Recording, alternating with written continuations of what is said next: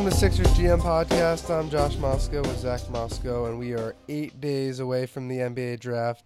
Brian Paul Colangelo is out as Sixers GM, and it's a good time to be in Philadelphia. Zach, how is your Wednesday going? It's going pretty well. Just got back from a 2-hour drive home from work, but couldn't stop thinking about the Sixers and the Hinkster and getting rid of Jerry's son. Yeah, and so for those of you who have been in a cave and don't know what Twitter is, Brian Colangelo and his wife Barbara have been accused and somewhat convicted of creating burner Twitter accounts, which are essentially fake Twitter accounts where they pretended to, be someone else and have criticized Sam Hinkie, criticized Brett Brown. They also criticized Embiid, Markelle Fultz. And most disrespectful of all, he, she, or they have disrespected Jahlil Okafor. So, yeah, that hit me pretty hard. Yeah, Josh just trying to get by. Keep in mind the whole Burnergate 2018. None of this was supposedly so far. None of it's illegal. Like, it's not illegal according to Twitter or anything. You have the right to have that, but maybe there's some conflict with the Sixers. But what he did was just wrong and disrespectful and malpractice as a GM, so not in the best interest of his own team, and so that's why he was let go, or in other words, like Hinkie, they forced him out, so he technically resigned. Yeah, I think few players few managers and GMs in sports do something that's illegal to ultimately either resign or be fired. I think usually they do something that's either unethical or against team policy or hurts the team. And I would argue that he did all three here by leaking some confidential information as well as criticizing the team and trying to just support his own ego. Do you think it was him? Do you think it was his wife? What do you think happened? I don't want to suppose too much. I know we got a bunch to talk about, but just bouncing off this real quick. I mean, I would just say that I don't think he's writing it. Or maybe he started doing something, or him and his wife started together. They just thought, what the heck, let's just write some stuff. And then she took over. But the weird thing is the person who identified, linked these accounts, some of it was written in the username was part of the account info was Italian. And his wife is an Italian citizen. So that's how they linked a lot of that together. And they interviewed them in separate rooms and hired one of the biggest law firms in Philly and New York. They have like thousands of employees. And they made a whole thing out of this. It's surprising. And the day before they announced it, the morning before, maybe 12 hours before, they said Colangelo was off the hook. They said he was not at fault. But apparently, even if he's not at fault, they still had to get rid of him. So we got a bunch of stuff to talk about today. Draft coming up. We got Richaun. We got TJ getting options. Josh, let me hear it. Yeah, so Richaun and TJ both got, their options were picked up for the upcoming season. I think the options aren't guaranteed until the middle of January. They're about $1.5 million each. And so if the Sixers decide, at some point before middle of January that they want to cut either player, they could save whatever the prorated amount would be of that $1.5 million. Yeah, I think it's great. So which one's more of a steal? Richaun is my favorite Sixer, but I think if you interviewed all GMs, including Burnergate GMs, they would say that TJ is a more valuable asset in this league. I mean, we saw it even a year and a half ago with the Cavs trying to pick him up. It was actually about a year ago. It was the end of last season, so just over a year ago.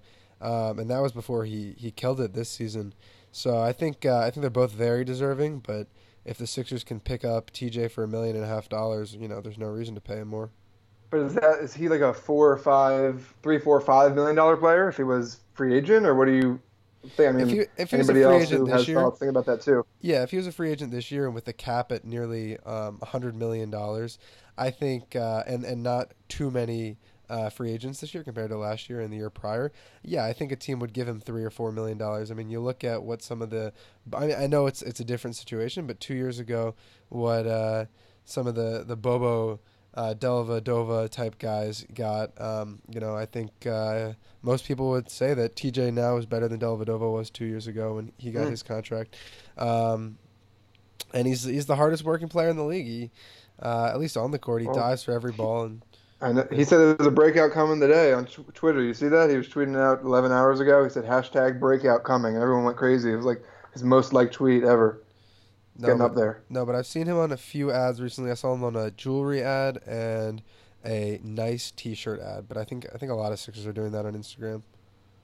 Hmm. His Twitter is something better than Colangelo's Twitter. You see this? Colangelo's real Twitter or Colangelo's second Twitter, where he tried to find, Yeah, updates it's on the true. league, or his four other ones I where guess he, that's not fair because Colangelo has more chances to have a better Twitter. But yeah, I know you're getting hyped to see Incredibles too. You see Rashawn's post about that. I just thought that was hilarious. I did, yeah. He said, what did he say? He He's says, gonna, "I'm stiff arming all the kids on the way to see Incredibles 2 Friday," and I got 2,000 likes. yeah, that's amazing. It's kind of crazy to me, just his whole life, and being so young and married and being a good father at this age, and 3-year-old kid. yeah, and he's what, 25? It's crazy. Um, what else did we have on today's agenda? I know we wanted to talk a little bit about potential picks for this year, any swaps we were thinking about that was going to happen, or any big news, or any updates with LeBron or Fultz, or if there's a million things we can talk about. Yeah, so what's your outlook on the draft? We're a week away. Yeah, I mean, I think that seeing the draft is in 7 days, 20 hours, 45 minutes. Who's counting? That we're all hyped, but we don't exactly know what's going to happen. So, I mean, do you think that Phoenix pick will be swapped, traded down? They No, said they might. They're most likely going to hold it. no, I think it's pretty rare for people to trade top picks, and I think The the Sixers. what'd you say? Sixers. No, I'm saying that I think that the Suns won't trade their pick. Right. Um, But that's what happened last time. Celtics gave that up pretty quick.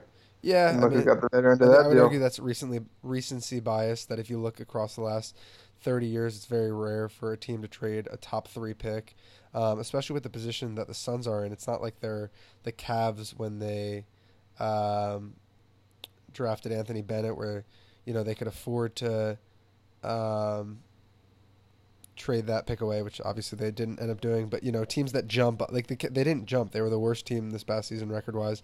So it's not like they're in a position with Josh Jackson where they can just sort of drive from a lower pick.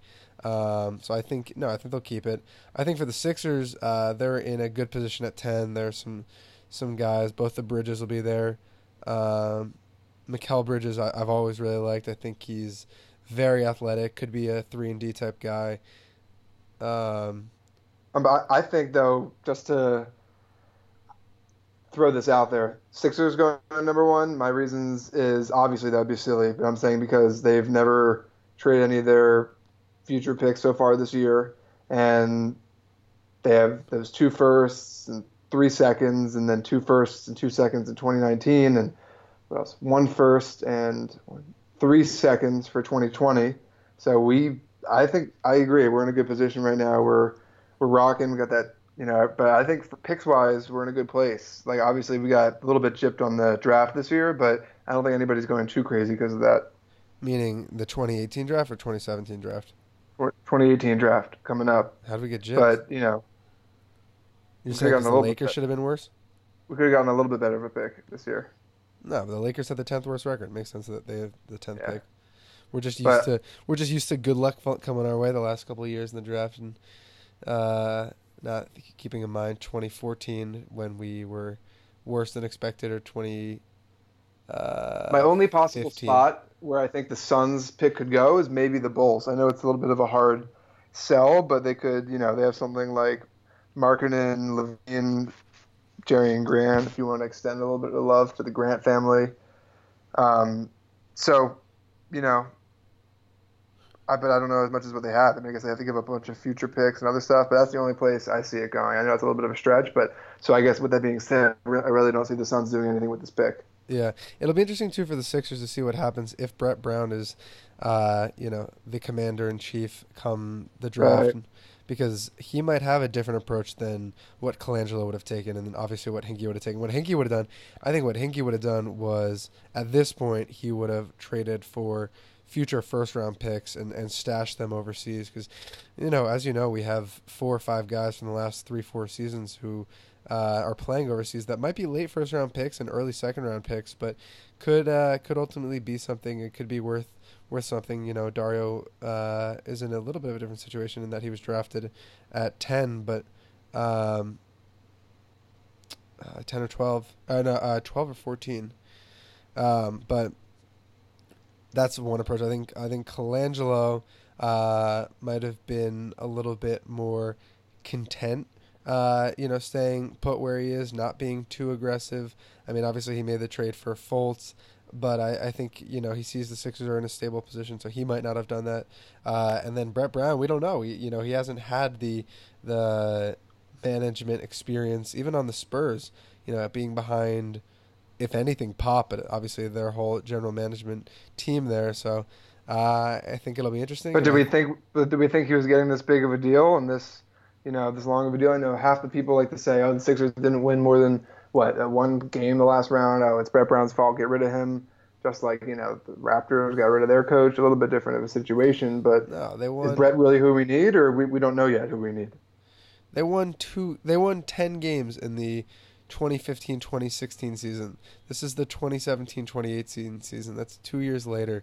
So to make that type of jump, yeah, it would have been nice to, put up a few games on the Celtics, but ultimately, we saw tremendous growth this season, and it wasn't just because we picked up 2 veterans, because obviously Amir did little, pretty he was pretty insignificant, especially in the playoffs, and JJ did have a really good season, but I think they would have done almost as well without him, just because some of the guys, maybe TLC, those type of guys would have had some larger role. So no, overall I think everyone loves Brett Brown, and I'm just glad that they didn't bail on him on that 10-win season 3 years ago. So with some closing thoughts, two things. First, LeBron. Second, who's the most likely Sixer or Sixers with two Sixers to be moved Hmm. this offseason? So I still don't think LeBron's leaving. I know they obviously got swept in the NBA Finals, but I think it did have a negative impact on his reputation when he went to Miami, and for him to do that again, especially if he goes to a team that's contending, like if he goes to the Spurs or if he goes to the Rockets, I think that'll hurt his legacy. If he comes to the Sixers and the Sixers win an NBA championship, then it's interesting because then he did go to a promising team. Most reports have the Sixers at 4, 5, 6, somewhere around that range next season. So it's not like he went to the Lakers, but at the same time, I think that would help his reputation. So I don't think it's worth the risk at this point. I think people already see him as the best player of his generation. Um, you know, Likely the best player since MJ. Some people would say Kobe's better, but I guess that's sort of up to your own opinion. So I guess that's my answer with LeBron. And then second, players who I think will be moved. I mean, I would just. Because I know Barkley said there was no way. If you're watching that today, he said no way. Obviously, Barkley doesn't know everything, but so I don't fully know. I think LeBron is not. If it's anywhere, I don't think it's the Sixers. I have no idea where. Everyone's trying to guess now because it's all the hype. But Yeah. I agree he'll stay in Cleveland, but he has to. They have to get someone big. I think Love's gone, and we're getting someone else. We need a point guard. But who do you think's moving on the Sixers? Anybody? Yeah, I would look to the end of the bench. I think Jared Bayless is going to be gone.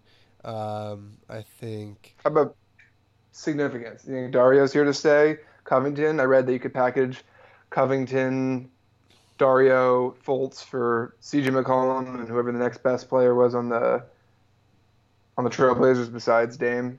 Yeah, But um, I don't know. I do think Covington and Sarge could both be very valuable pieces depending on the surrounding cast.